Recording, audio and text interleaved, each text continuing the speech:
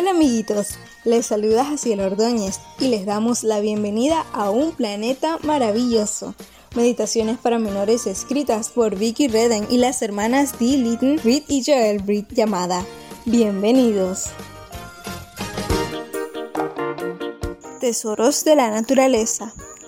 El texto bíblico para la meditación de hoy, 6 de enero, se encuentra en Efesios 3:15 y dice así: De Dios recibe nombre toda familia, tanto en el cielo como en la tierra. Busca en un mapa o en un globo terráqueo dónde está Australia. Puedes pedirle ayuda a un adulto. En Australia se encuentran las montañas azules. Allí se percibe un aroma inconfundible a eucalipto. Las ondulantes montañas y los hermosos valles albergan tantos eucaliptos que toda la cordillera pareciera estar cubierta de ellos. Es posible que hayas olido el eucalipto alguna vez, pues se utiliza mucho en pomadas que la gente se frota en el pecho cuando está resfriada. Es un olor muy fuerte que puede ayudar a respirar mejor cuando se tiene la nariz tapada. Lo que hace especiales a estos eucaliptos es que sus hojas son el único alimento de los koalas. Si les dieras hojas de roble, arce o incluso manzano, solo apretarían la nariz.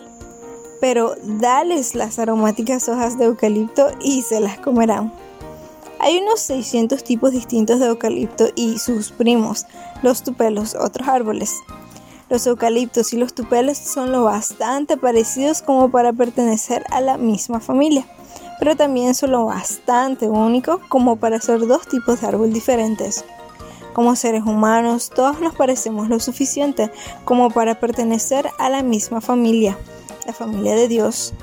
Pero hay gente de todos los tamaños, formas y colores, y a todos nos gustan cosas distintas. Sería muy raro si todos los niños de tu escuela quisieran comer lo mismo, por ejemplo, habichuelas o vainitas verdes o tal vez plátanos. Dios nos ha dado a cada uno dones diferentes para que podamos ser la persona única y especial que Él desea que seamos. ¿Cuál es tu historia bíblica favorita? ¿Qué es lo que mejor sabes hacer? ¿Qué es lo que más te divierte? Todo eso te hace especial. Que tengas un día lleno de bendiciones. Amiguitas y amiguitos, les esperamos mañana en otra hermosa meditación de Un Planeta Maravilloso.